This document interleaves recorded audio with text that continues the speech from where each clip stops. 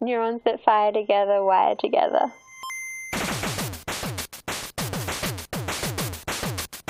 The Neon Neuron Podcast. Welcome back, Neurons, to another episode of the Neon Neuron Podcast. This week, I had the great pleasure of sitting with your friendly neighborhood flower fairy, Manon Marguerite. We had a great conversation. We spoke at length about her brand Strawberry Skies Design, which you could find on Instagram or strawberryskiesdesign.com. Fashion for the environmentally conscious babe. Manon gives us a little insight into how Strawberry Skies began, where the name comes from, which I'm always interested how people come up with their names. And this was a very interesting story as well. I think there was a little bit of magic that goes into a lot of what Manon does, and I have to say, I love it. I like what she stands for. I like what her brand stands for, and I really like the conversation we had, and I hope you like it too. Now, before I continue, this is not a paid production. We have 0 sponsors. Our sponsors are the people I interview. So I want to say again, you can follow Manon on Instagram at Manon Marguerite and follow her shop, Strawberry Skies Design, on Instagram as well. Visit her online, strawberryskies.com, because that is the only way we grow as a community, is by helping and supporting each other and not by depending on large corporations to buy us out and completely grind us into the ground. Now, with that anti-capitalist sentiment, let's get on with the conversation. And I hope you enjoy.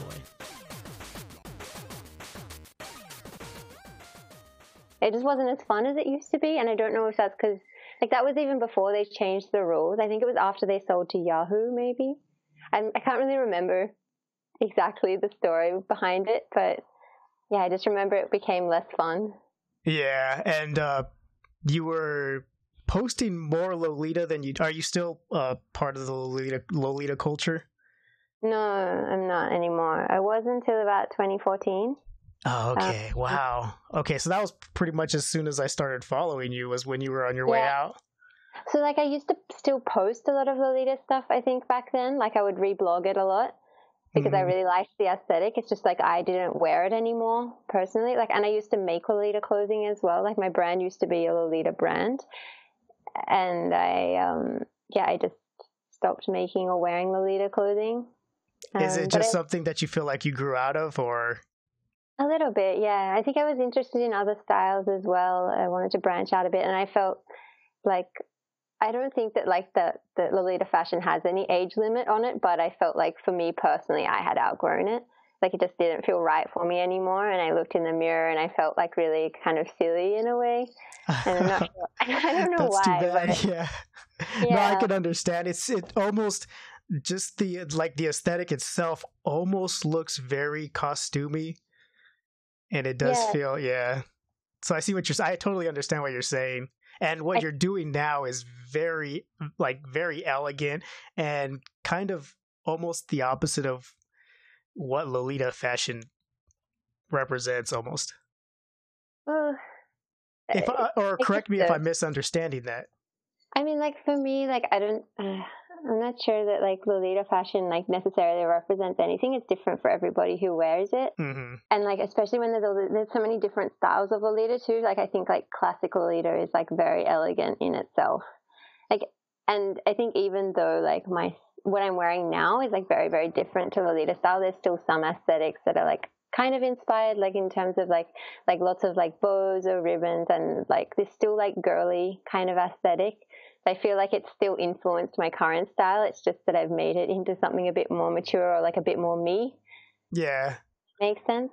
Yeah, that does, because I'm looking at, what is it, like the 5th picture you have posted on the Strawberry Skies Design, and it's got this huge, elegant bow right on the front of it, and it's really drapey. Yeah. It's really, really elegant. Thank you. Hang on, let me just, I can see the one you mean. I feel like too, like, I mean, it's just me. I like experimenting with fashion, and I think that that's what people should do. Like, I think like that kind of design that I created could look really cute, like over the top of a Lolita dress even. Like, I feel like you could dress it up or down, like either way. And I kind of want to make designs that are able to be in that like sweet spot in the middle of like, you can make it something really elegant or you could make it something really cutesy. Like, yeah. And depending on how you style it. Yeah, and that's, you've been like, there's a few pictures on there too where people are wearing like long sleeve shirts under your outfits and layering, like, and it's extremely versatile, and it's not just like something you're doing like a punk fashion, but it really works well like that. Yeah, I really want to make something that's sorry, my voice is going a bit strange. That's all right. I really want to make something that's a bit more versatile like that, because I think like, you know, the more wear you can get out of a garment, then like the more value it has in your wardrobe. Mm-hmm. You know? Yeah. So how did it all come to you making your own fashion? Like, what's the drive? Well, I started making my own clothing. I mean, like, I've been sewing since I was a kid because I have like both of my grandmothers sewed, and I used to make clothing for Barbies and things. Like, I've always kind of grown up like knowing how to make my own clothes. And I think I was just like I started making Lolita clothing because I couldn't afford like the like big like Japanese brands at the time. I was a university student. I was like, well, I know how to sew. I can do this. This is a great idea, you know? And at first, yeah, like they were all terrible. I actually I went and got a bunch of them out of storage recently and was looking at them. I was like, oh, I'm so ashamed. These can never see the light of day. But is there no redemption for it? Like nothing you could do to be like, oh, I could rework this into like a new pattern or a new something or other? Like, I think like a lot of them, like the idea was there, and like I could definitely like take them apart and redo them, but then I wouldn't wear them at this stage anyway, so there's not much point. But anyway, and eventually I got better at making them, and I started posting them on LiveJournal. LiveJournal. Yes, LiveJournal. Back in the early days of the internet. The early days, like 2010, I guess, 2011, when LiveJournal was a thing. And there was a group called Sololi, and I used to post my creations there, and people started to like them, and people asked me if I'd do commissions or if I'd ever sell my designs, and I just kind of started that way from like selling. So it was a kind of a really organic thing for me to start my own brand. Where does the name Strawberry Skies come from? Well, basically, I had a bunch of words that I liked. I wrote them all on like a big piece of paper, ripped it up, and put them all in a hat, and just kind of like picked two out. And I kept picking like a few out until I found ones that I thought sounded good together. So not completely random? Not completely random, but yeah, it could have been anything, I guess. That's cool. I like that. There's a little bit of magic to that. And at the same time, you're kind of controlling the magic. So it's not like a chaos magic. It's like I just controlled magic. I think I said it right the first time. Yeah, I think so. It was like whatever came out of the hat second, I must have been like, oh, that sounds wrong. Let's pick another one. Yeah. But I was considering, because when I first started my brand, obviously it was like Lolita, and then it went more into just like generally like kawaii, more like Harajuku style. And then I stopped designing for about 18 months. I was just focused on work and living in Tokyo and things like that. And then when I started again, I considered like changing my brand name. And I was just like, oh, I've had Strawberry Skies for so long. Like, I think I want to stick with it. You know, everyone knows that name, even if the aesthetic's a little bit different. And I kind of like that when people stick with the name, but they just kind of do a whole repackaging rather than a complete change. And I have 3 daughters, and they're on social media, or 2 of them are. One of them's not supposed to be, but she is. And they're constantly changing their names on it. And I'm like, you guys, you gotta pick a name and just run with it. You know, keep it, and that's what people are gonna know you by, and that's what you sell. And I think with the Neon Neuron, I started off as the Neon Engine, and then there was a car that was popular at the time called the Neon, and so I was like, every time I would search Neon Engine, it would always show this car and diagrams of the engine. So I was like, okay, I need to come up with something else.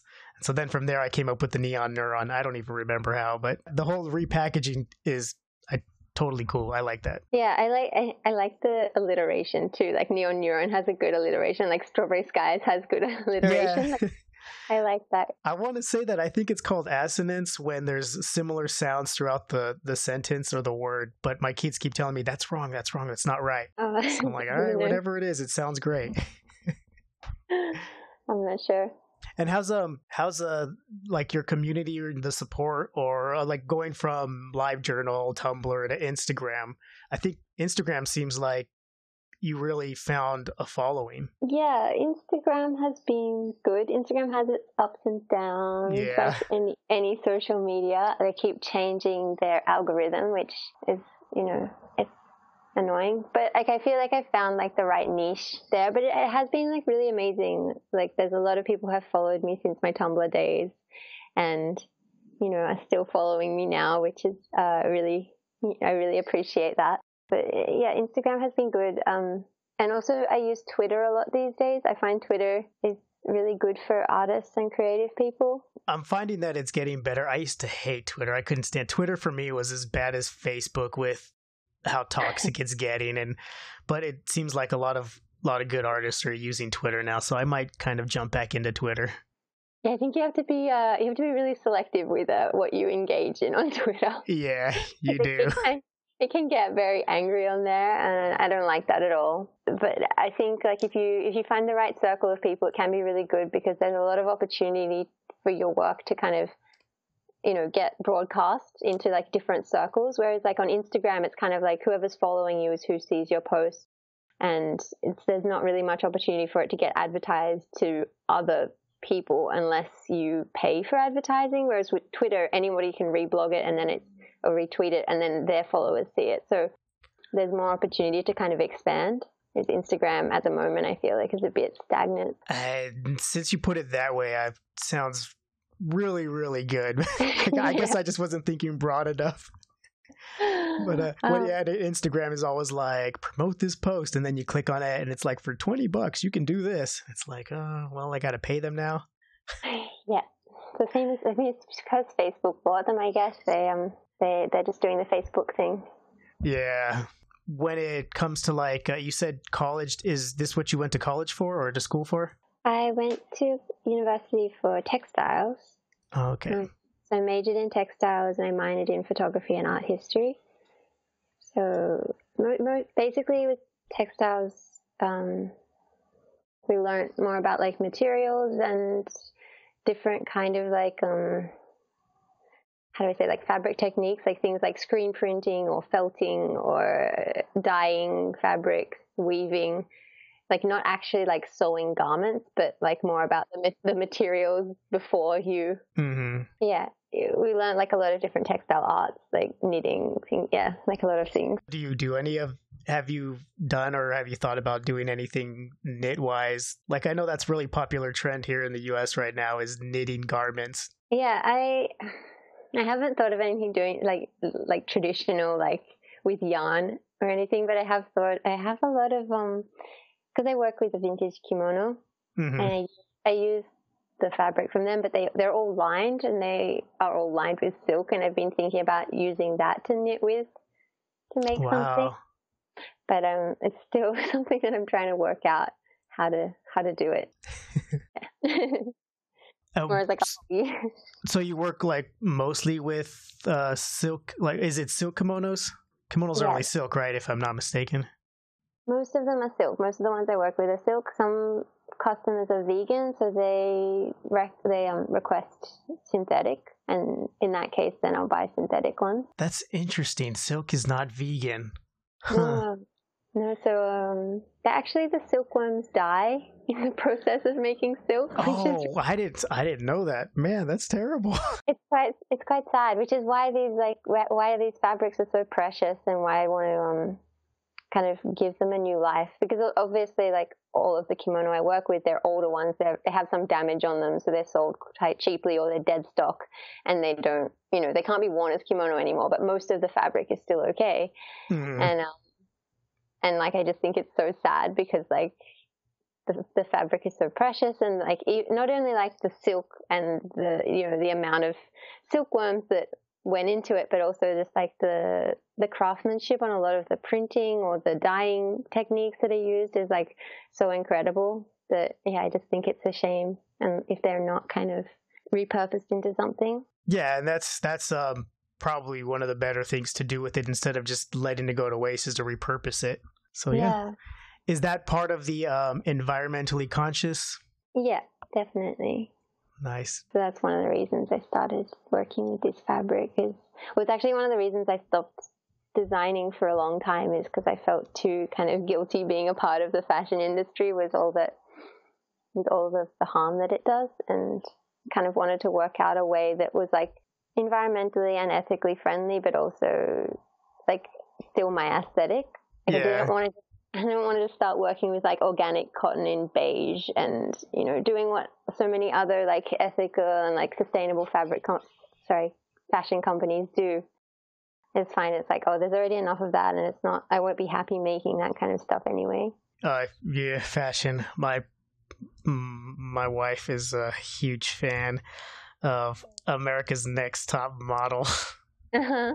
And I can't stand that show. And I think that show brought the fashion industry down. You think so? Yeah, just because it kind of, and this is just my perspective, it kind of turned it into like a circus. I've never actually watched America's Next Top Model, so don't start now. I know. That's one of the reasons I haven't. The only thing I've ever watched of it is somebody sharing like the makeover thing where they get their hair done. That's the only thing I've seen. I don't know what happens in the show. So what do you think about it has made it into a circus? Or I guess the drama, the caricature of fashion people that it just portrays, it's like I don't want to say the worst of the worst, but it really, really kind of paints like a Mad Magazine. Mad Magazine? Yeah. Yeah, it's like a Mad Magazine version of what the fashion industry probably really is. I guess like with like reality TV, they always dramatize everything, and it's see, and that's the problem too, is that there's producers backstage just pushing it as far as people are willing to go. So they're like it's rubbing not, their hands. Yeah, exactly. And it's not real, but people portray it as real, and then people start believing like, oh, this is how you have to be, and this is how the fashion industry is. And it's like, I'm sure that's just one aspect. It's like with any other thing, like with comics and art, there's that aspect, but then the most people are just doing what they need to do. Yeah. It's great. I don't know. Terrible tangent that I don't want to continue on. Okay, sorry. I can move on. Yeah. Do you ever do like, or when you started, was it a lot of mending your own clothes or fixing your own clothes? Like you'd buy something in a store and then adjust it, tweak it a little bit? I didn't do so much of that. I still do a lot of thrift shopping. But then I would like resize things, or like if I bought like a dress, I would turn it into like a top and skirt set, things like that. Mm. Yeah. I've only just recently begun to appreciate the art of like hemming your pants. I got my pants hemmed, and I was like, wow, these pants fit much better than when I bought them. I was like, I got to start doing this more often. Yeah, it's like having something tailored to your body is really nice. Yeah, it is. Like, oh, this looks so much better. I always have to. Oh, I'm sorry. Go ahead. It's your show. I always have to do that to my jeans as well. Like, I have to take them in at the waist. Is there is just your color scheme is just shades of pink and occasional black and stuff, or do you kind of just work openly? I mean, I'm happy for customers to ask for any color that they want. I think, like, personally, I kind of gravitate towards pink. So there's a lot of that. And I think also a lot of people who like pink follow me because they know that I like pink. And it's just... But a lot of people do request black as well. I think a lot of people feel more comfortable wearing black and incorporating that into their wardrobe. So that's why there's a lot of black on my feed as well. Just some customers, really like that. It's not really my thing. But no, I don't. It's not to say I dislike it at all. It's just like I hadn't even really thought about it until somebody asked me, like, "Oh, can you make something for me in black?" And then I was like, "Oh yeah, sure. Like, of course, I have no problem with that." And then I guess I posted that one, and then more people were like, "Oh, you can do black too. Like, I want black." I'm like, "Okay, I guess like guess that's what we do now." Do you like being in front of the camera or being behind the camera more often? These days, I think I like being behind it a bit more. I used to like doing photo shoots, and like when I was in Tokyo, I worked for a brand 6% Doki, and there we had to like take outfit photos every day. So I got very used to just like photos I didn't really like being put on the internet, because they'd take like one photo and then be like, "Hey, that's it. That's the photo that's going up today." And I'm like, "Oh, okay, here we go." So I'm pretty comfortable being in front of the camera now. I just kind of prefer to be like hidden. Yeah. And obviously 2015 era, you were doing a lot of the wild haircuts with the dye jobs and everything. I was. Do you miss that, or do you feel like you've kind of come a long way since then? I feel like that's not really my style anymore. I kind of miss it some days. Like I miss having like rainbow hair, and I think it's really cool. And every time I see somebody with like really colorful hair, I'm like, "Oh, that looks amazing." But then I remember how hard it is to keep, and how my sheets were always blue, and I'm like, I'm too old. Yeah. Yeah, I mean, sorry. I'm looking at as I was looking at your feed, it's kind of interesting. Do you ever go back and look at your Instagram feed? Yeah, I do. And you can really, really see like the growth and the progress that you've made since those days. Yeah, it's really funny. Especially if you go all the way back, you'll see from like, I think I started Instagram in 2012. And so you really see like a big change into like super like Harajuku, super colorful style, and then like kind of back down into like something more toned down and elegant. Yeah. There's this point where it's like, "Oh, you have an alien shaved into the back of your head and all these piercings." And do you think working for 6% Tokidoki? 6% Doki, yeah. Yeah. Do you think that had a lot of influence about that lifestyle as well, about how you were living that time? Yeah, absolutely. Like when I started working there, that wasn't really my style at all. And then I think like there was a lot of pressure from the brand as well to kind of fit this image, which, yeah, I mean, like it was a fun time. It was really fun. Don't get me wrong, but like it was never really like my style. Yeah, it seems like you're kind of hesitant to say you enjoyed that time, and you kind of don't want to say anything bad about it. No, I did enjoy it, but I wouldn't want to go back to it, if that makes sense. It's like when you look back on your like younger days and you're like, that was fun, but it's for like 24-year-old me, Yeah. How did you end up at 6% Tokidoki? I ended up there. Before I moved to Japan, I worked for a company in Sydney called Electric Alice, which has since closed. It's not a thing anymore. But they used to import Japanese fashion to Australia and sell it here, because it was kind of before it was really easy for international shipping and to buy things from Japan. There was a big language barrier, so they kind of filled that gap.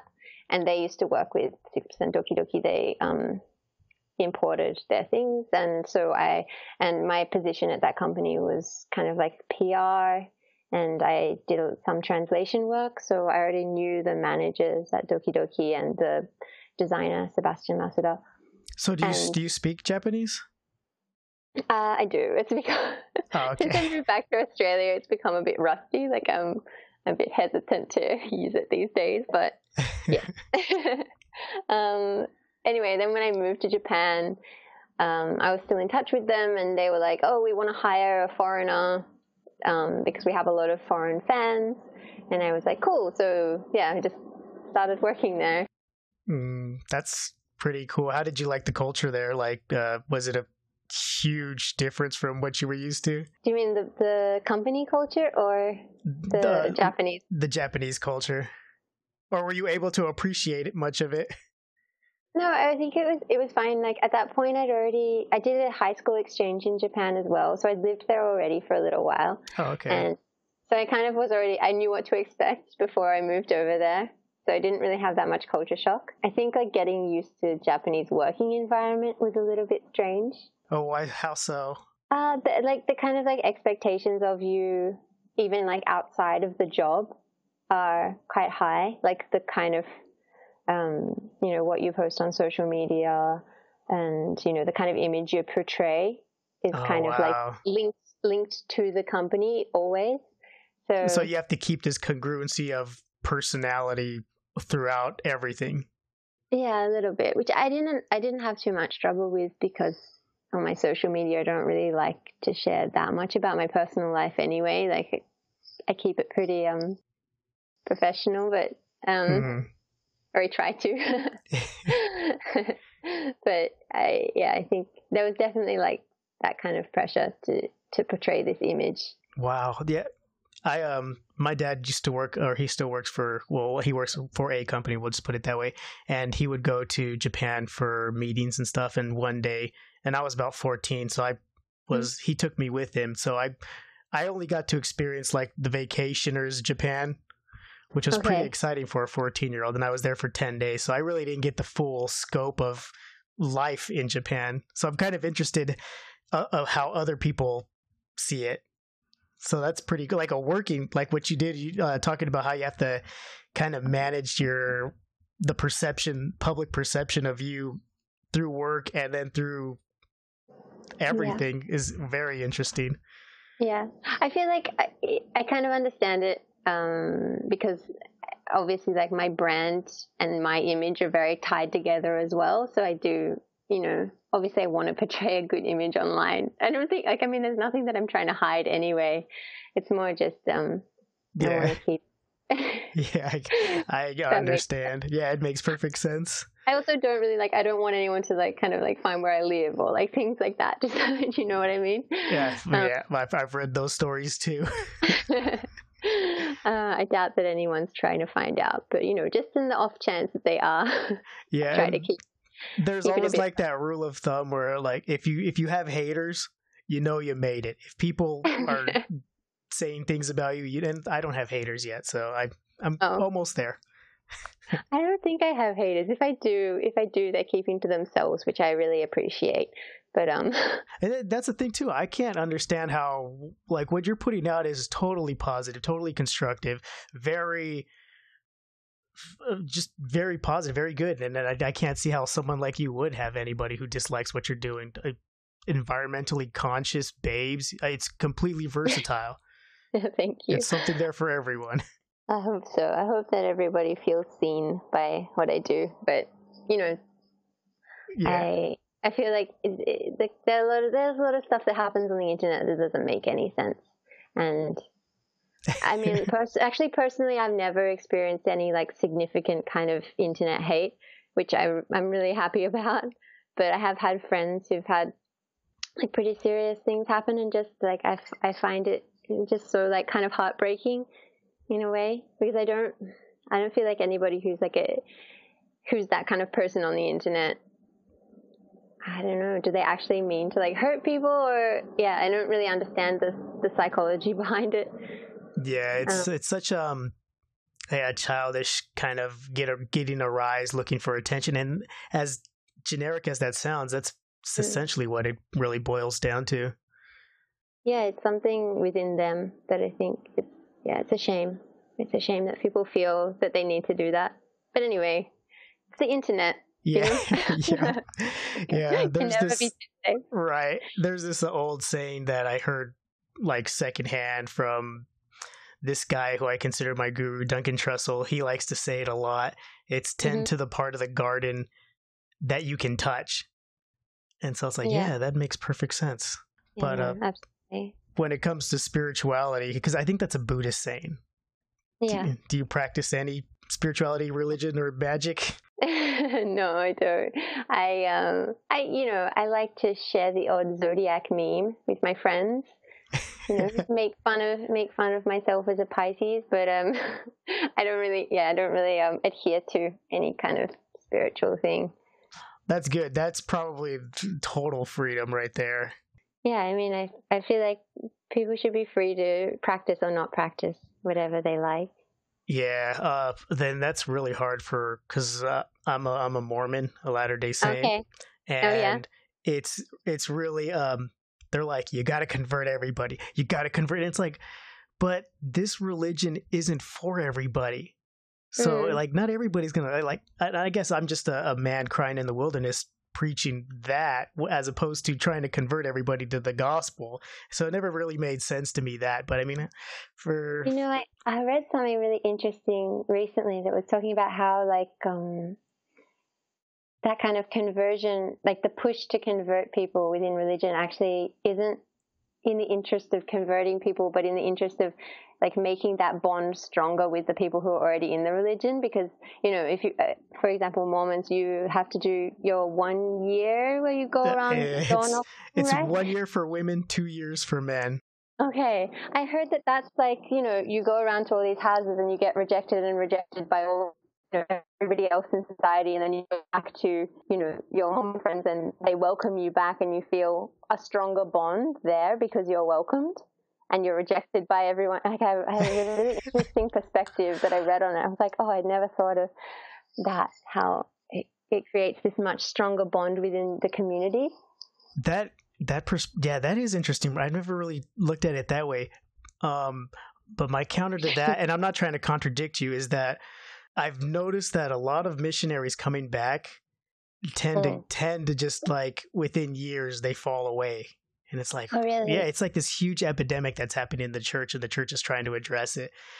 But for lack of a better word, it's very cultish. Really? Yeah, no, I mean, I can't speak on it really because I am very much an outsider who's just kind of read something on the internet and I'm like, oh, that's interesting. But so yeah. And sometimes that's what it takes. It takes somebody from the outside to look in and be like, huh, this is what you guys are doing. Like, oh, okay. Right. But it's interesting that people are falling away though. Yeah, it's I wouldn't say unfortunate. I guess it's good because I grew up in the church. And it's basically the only thing I know. So when I was a teenager, I kind of started doing the whole, okay, well, what else is out there? What's this about? What's that? And so I started exploring and then experimenting and then learning about other things. And there was incredible circumstances that really brought me back to the church. And it brought me back to the church with, I think, an even greater understanding of what gospel or what religion really should be, as opposed to what they're pushing it as. And I think it's all really just personal. That's why I could say, like, I don't think it's for everyone, but I do think it's for me. No, it's really good that you had that opportunity to kind of explore and like work it out for yourself. Because I feel like a lot of people don't get that chance. Yeah. Or don't even have, don't think critically to do that, and don't also have the support. Yeah. So it's great that you're able to do that and come to that conclusion. It is, but enough about me. Let's keep talking about you.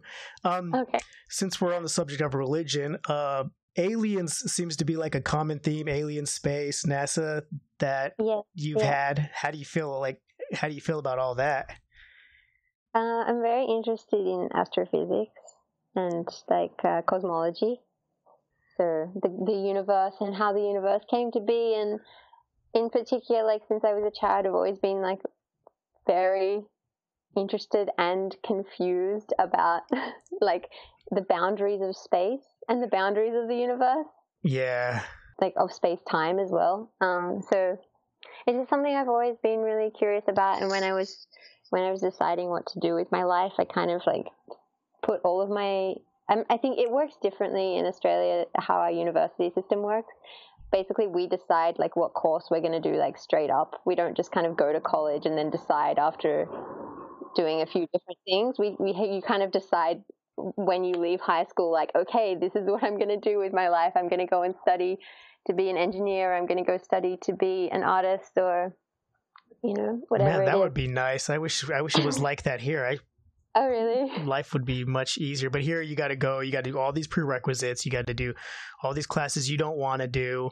And if you're lucky, then you find something you either go in knowing that you're going to get through all this and then you're going to achieve what you want, or you're going to go and do all that and hopefully find what you want. Yeah.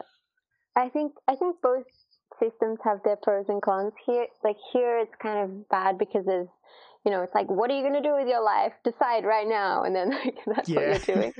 And a lot of people don't know. And for me, I was one of the people who didn't really know. So I kind of just had art, science, like as my preferences of what I did. And I was kind of I'll just roll the dice of fate and see what I get.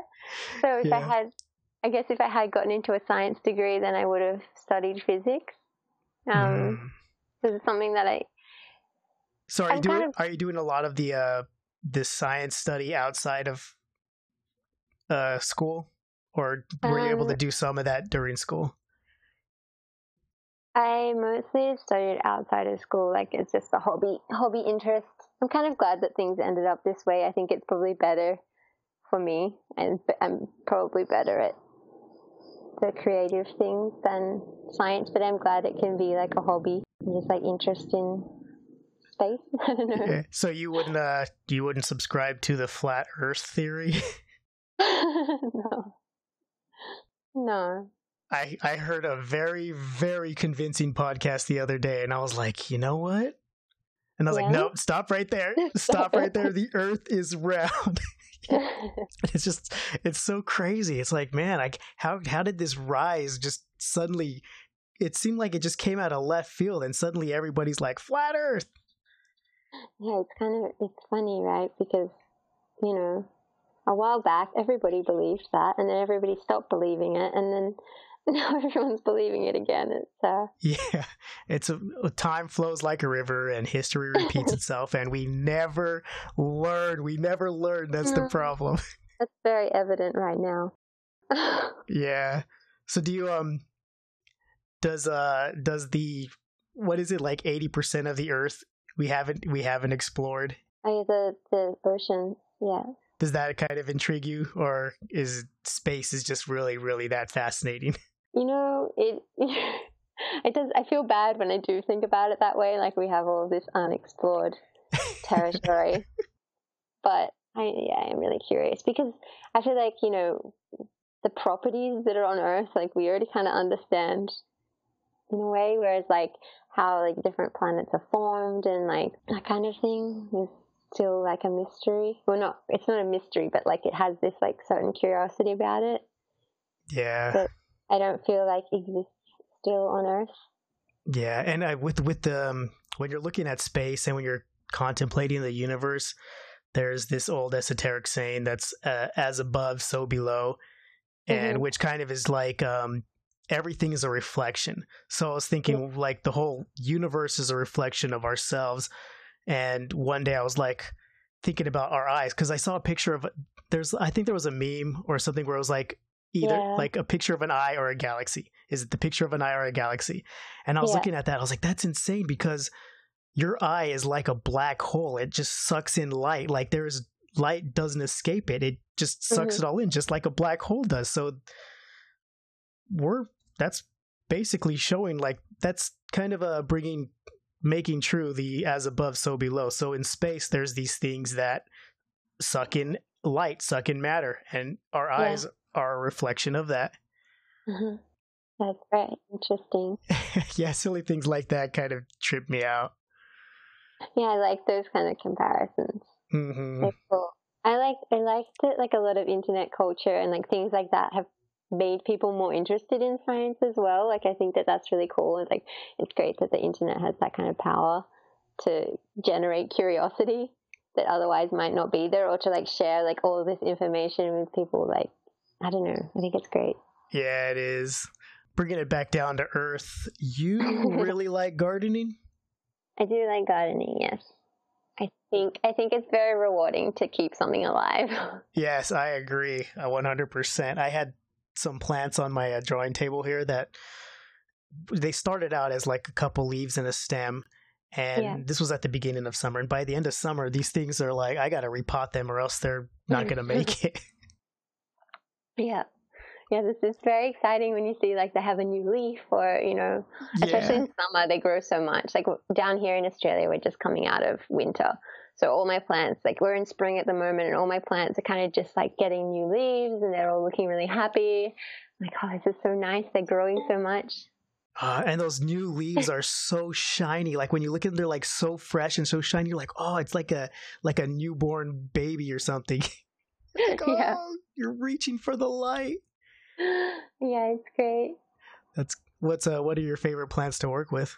At the moment, like my favorite plant is a monstera that I got. I think I put it in a few of my photos already because I'm like, oh, look at it, it's so pretty. I really like Star Wars, so I named it Han Solo because the nickname for monstera plants is like a Swiss cheese plant because they have all the holes in it. And I'm like, oh, Hans is like a Swiss name, and I like Star Wars, so he can be Han Solo. I like how you put just like with Strawberry Skies, you kind of associate two things in an interesting way. Yeah. I think my brain works in a funny way like that sometimes. That is, and it's all the better for us because without that, there wouldn't be anything that you're giving, any of this creativeness. I guess. But you also, I remember watching one of your stories, and you were using styrofoam. Yeah, that was actually my mom's idea. She told me to do that because, I don't know, the same reason, I guess, instead of rocks, and also because then you use less soil in the pot. Because often, like, the pot you're using is, like, a lot bigger and you don't want to put that much soil in it, so it's better to just, put something in the bottom to fill it out a bit. Yeah, that's very, and once again, going with the what's the word? It just escaped my mind. Kind of like the reuse, reduce, repurpose. There you go. Yeah. Repurposing something that is otherwise just going to get tossed in the trash. Yeah. I kind of like hate styrofoam, so I guess it's good to have some kind of use for it. Yeah, as annoying as it is when you break it up and you got those little flakes just floating around. Yeah. That's cool. Yeah, I really do. You do any vegetable gardening? No, at the moment I don't have like an outdoor space in my apartment, so there's not really any opportunity to do that. I'd like to one day. Yeah, I bought this. It was like a tabletop kit where you can grow cherry tomatoes in a jar, and I managed to grow the plants themselves, but I didn't. They didn't grow any tomatoes. That's a shame. Yeah, it was really sad. And then I've been trying to grow a garden for like the last 3 years. It's like, okay, this year we're going to garden. And so we'll get the yard ready. And embarrassingly, I'm getting better every year. The plants are getting better and better, but we haven't harvested anything. What kind of plants do you have in the garden? We had tomatoes. I was really hungry for like bell peppers, so I planted a ton of bell peppers, red bell peppers, green, or like just any kind I could get my hands on. Yeah. And I have nothing to show for it. Oh no. Yeah. So I wonder if it's like the climate or the soil or. I'm starting to think it's the soil. I gotta start really working on that better. Fertilize it or doing something. It has a huge effect sometimes. It's crazy how just the soil can affect the growth of plants so much. Yeah. With let's take it back to your brand and you as the kind of the spokesperson for it. And do you feel like a leader amongst women with what you're doing, or do you not even consider it? I don't really think of myself as like a leader or anything like that. I feel like I'm really lucky and I have like a lot of really inspiring women around me. Mm-hmm.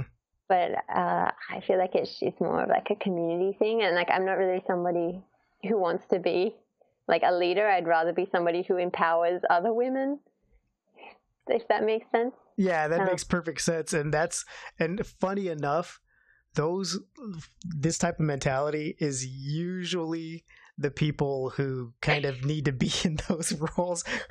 Yeah, maybe. Yeah, but I mean, I'm not to put any pressure on you or to make to pigeonhole you in some weird way.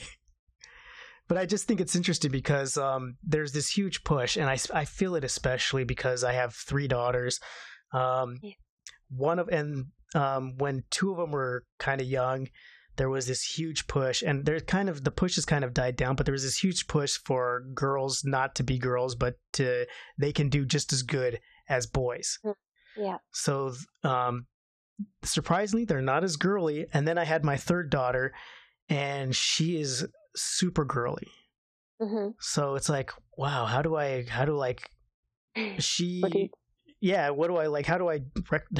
justify this, that I have 2 girls who are kind of rugged. One of them's like pretty much a cowboy girl or cowgirl. Mm-hmm. A cowgirl. She's very country. Let's put it that way. Right. And then my second daughter is really independent, kind of on the emo side of things. Mm-hmm. So she wears black a lot, listens to 21 Pilots. Not that that's a bad thing. She got me into 21 Pilots. I've taken her to several of their concerts. Great stuff. So nice. Yeah. And then we got the super girly daughter who's like Princess Pink and all this. And so it's like, wow, it's you're just collecting all the varieties of girls. Yeah. Yeah, not trying to, but I'm like, I guess I have had an influence in some weird way, but we don't really push anything on them. Right. So it's neat, it's nice, and it's refreshing when, like, I look at Strawberry Sky's design and I follow you and I look through your feed and I'm like, wow, this is it's okay. It's okay to be, it's something that I've like dealt with a lot, especially like when I was in university and like in the arts department, there is kind of like this push against like things that are like feminine or girly being like of less value. And I had a lot of like art tutors and people saying like, oh, your work doesn't have enough substance. Like it's, there's nothing to it. It's just girly. And I was like, that's the exact reason like why it has substance and why it's important is because you're just denouncing it because it's something that's feminine. Like if it was a masculine subject matter, then it would have value. Like, and like there has been this really big push, not more recently, like I think there is like this movement more against it, but like a few years back there was this thing where like, oh, feminine things are bad and like you're just doing it for the male gaze and now there is this like counter movement of like, no, like it's okay to be girly just because you like it, and it's okay for anybody to be girly. Like I was talking to somebody on Twitter just recently the other day, and they said something like, oh, I don't wear women's clothing. And I was like, well, I don't really think that the clothing I make are it's not women's clothing. It's just feminine clothing. Like anybody can wear it if they want to look like that. Or yeah. I feel like it's like femininity or like things that are girly shouldn't be just reserved for girls. It should just be like another aesthetic that is an option for anybody. Yeah. No, I understand what you're saying. And then I kind of like what you're saying because it's feminine and masculine isn't binary. It's not either or. Yeah. There's percentages of maybe you're a little bit feminine and you're very masculine, or maybe you're very masculine and I think I just put that the same way. But there's a little it's the idea of duality. You need both, because that would make you, having a balance makes you a good person like that. Having that soft touch or that soft voice doesn't make you weak. It just makes you a better person. Yeah. I think it is important to be able to have that kind of, like, there are some like typically feminine traits that I think could be like important for everyone to have, like things like empathy and that like have in the past been considered like a weakness, but actually like it's something that's like quite strong in a way. Yeah. My wife is very feminine. Yeah. At times she can be masculine, and that's when we all get scared. But we all know she's the heart of our home. Like wherever she is, that's where our home is because she's the heart. And Oh, that's wonderful. that doesn't make her weak, and her being like super feminine doesn't make her weak. In fact, it's really what makes us all stronger. Yeah, she's like the glue that holds you all together. She has to Yes. be Yeah. pretty strong. Yeah. So, but yeah, it's weird. I think like the internet kind of opened this Pandora's box that took we saw from like 2000 till about, I think now it's finally starting to stabilize. Mm-hmm. So it's with all those movements, all the ideas that people were just trying to understand and trying to get out there, and now we're seeing everything finally coming to a level that we can all finally agree on. Yeah, it is kind of nice that all of these people are having the opportunity to be heard as well, and that like we can kind of fast track becoming a better society in a way. Yeah. Because without the internet, like, you know, we'd still have so many, you know, like race and gender issues that weren't being addressed in such like a radical, you know, fast way. Yeah. I think it has brought out like the worst in people, but also the best in people in a way. Yeah, that's real right there. Yeah. So in all of this, who have some of your role models been that have kind of made you who you are today?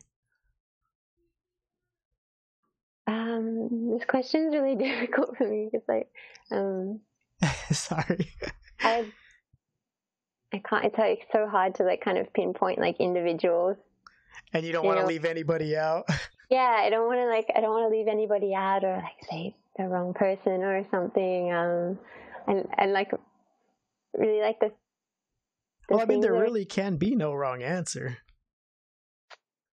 Yeah, I think it's more like, oh, I don't want to like leave somebody out. And also like I feel like there aren't really like individuals so much. It's just like I am really inspired by those kind of like internet movements or like fashion movements and things more than just like one or two kind of people. And also a lot of my work's really inspired by like mythology and mythical creatures and that kind of thing as well. I kind of live in a little bit of a fantasy world that doesn't have like real human influences. So wow, that's kind of an interesting topic. Your work is influenced through like myth and fantasy? Yeah, a little bit. What are some of your favorite myths? I really like fairies, and like a lot of the like vintage fairy illustrations I find really inspiring. I really like Tolkien's work. So all of the Lord of the Rings, I keep the Silmarillion next to my bed.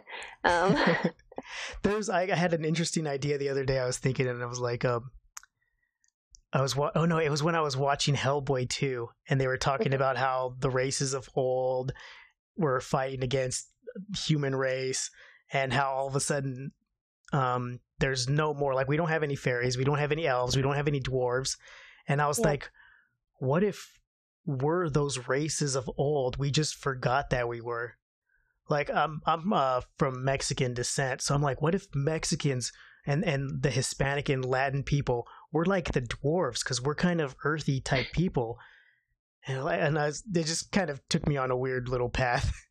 It's kind of interesting to think about like where all these myths came from, like what, like what inspired them.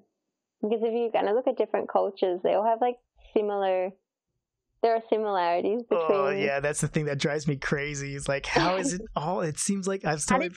The constellations. How did they kind of all agree that this set of constellations was going to be this thing? Yeah, it's really interesting. That's fun, and I could see how like the fairy kind of whimsy, wispy type really plays out in your the outfits that you make. Yeah, like I kind of have this thing when I'm designing is that I want people to like feel beautiful like inside and out. And I don't want it to just be like clothes that you just put on because you like going wherever. Like I wanted you to like put it on and like feel really good about yourself. And I think that's also one reason that I want to incorporate this kind of like really like ethical and sustainable aspect, because I feel like if your clothes are kind of like made in an unethical way or something, then you can't really feel that good about wearing them. Yeah. And so I really want people to be able to put them on and like feel like really good about themselves, but also have this kind of like fantasy aspect to it of like they can transform into like the like fairy or like nymph or goddess or whatever that they envision themselves to be. Like I want it to be kind of like a suit of armor against like the harsh realities of the world in a way. At least like that's kind of like how I feel. Like if I put on like one of my designs, I'm like, I feel really good about myself. And I don't know, like I remember when I first started wearing like Japanese fashion, like kawaii styles and Lolita, I would go outside and I feel like so like scared that people were like looking at me. Whereas like nowadays, if I put on one of my designs, I go outside and I'm like, you can like, I'm not that scared of people looking at me because I feel really good about myself in this like, I don't know. No, that's now. Earlier with spirituality, religion, and magic, you said you didn't really partake in any of those, but that sounds extremely magical to me. Like you're trying to create magical clothes, like the what is it, Sakura, the magical girl. Oh, the anime? Yeah, I haven't watched it. Oh man, but it's like what you just said made me like for some reason think of that. Like you're creating magical girls. I guess so. Yeah, I hope so. I hope people feel that way. That's cool. I really like that. That's so like, for lack of a better word, it's so magical. I love it. I hope so. It's funny that you say that it's like kind of like magic. I guess like for me, like because I don't like believe in like magic. I think that you have to create your own magic in the world, like with what Yeah, and that's what you're doing. That is so neat. Wow. Is there anything at work? Where can people find you? Like on the internet? On the internet, you can find my brand at Strawberry Skies Design. It's the same on Facebook and Instagram. And then my URL is also just strawberryskiesdesign.com. And my Twitter is at Manon Marguerite. And then my personal Instagram is also at Manon Marguerite. Nice. Oh, man. Thank you so much for talking with me. Well, thank you, Michael.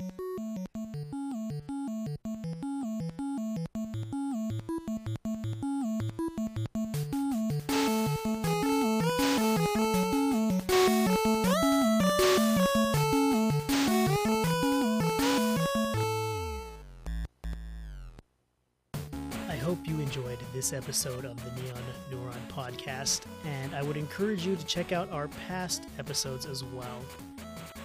If you haven't already, subscribe to the podcast. Check us out on neonneuron.com. You can follow me on Neon Neuron. That's on Instagram, Twitter, Tumblr. I believe everywhere good neurons are sold. Also, I do a Twitch stream every morning at about 9:30, and it's usually just me building paper crafts and talking about stuff that I really don't understand. Also, remember to check out Manon Marguerite at Manon Marguerite on Instagram and visit her web shop, strawberryskiesdesign.com. And the last thing I want to remind you, neurons that fire together, wire together. Until next time.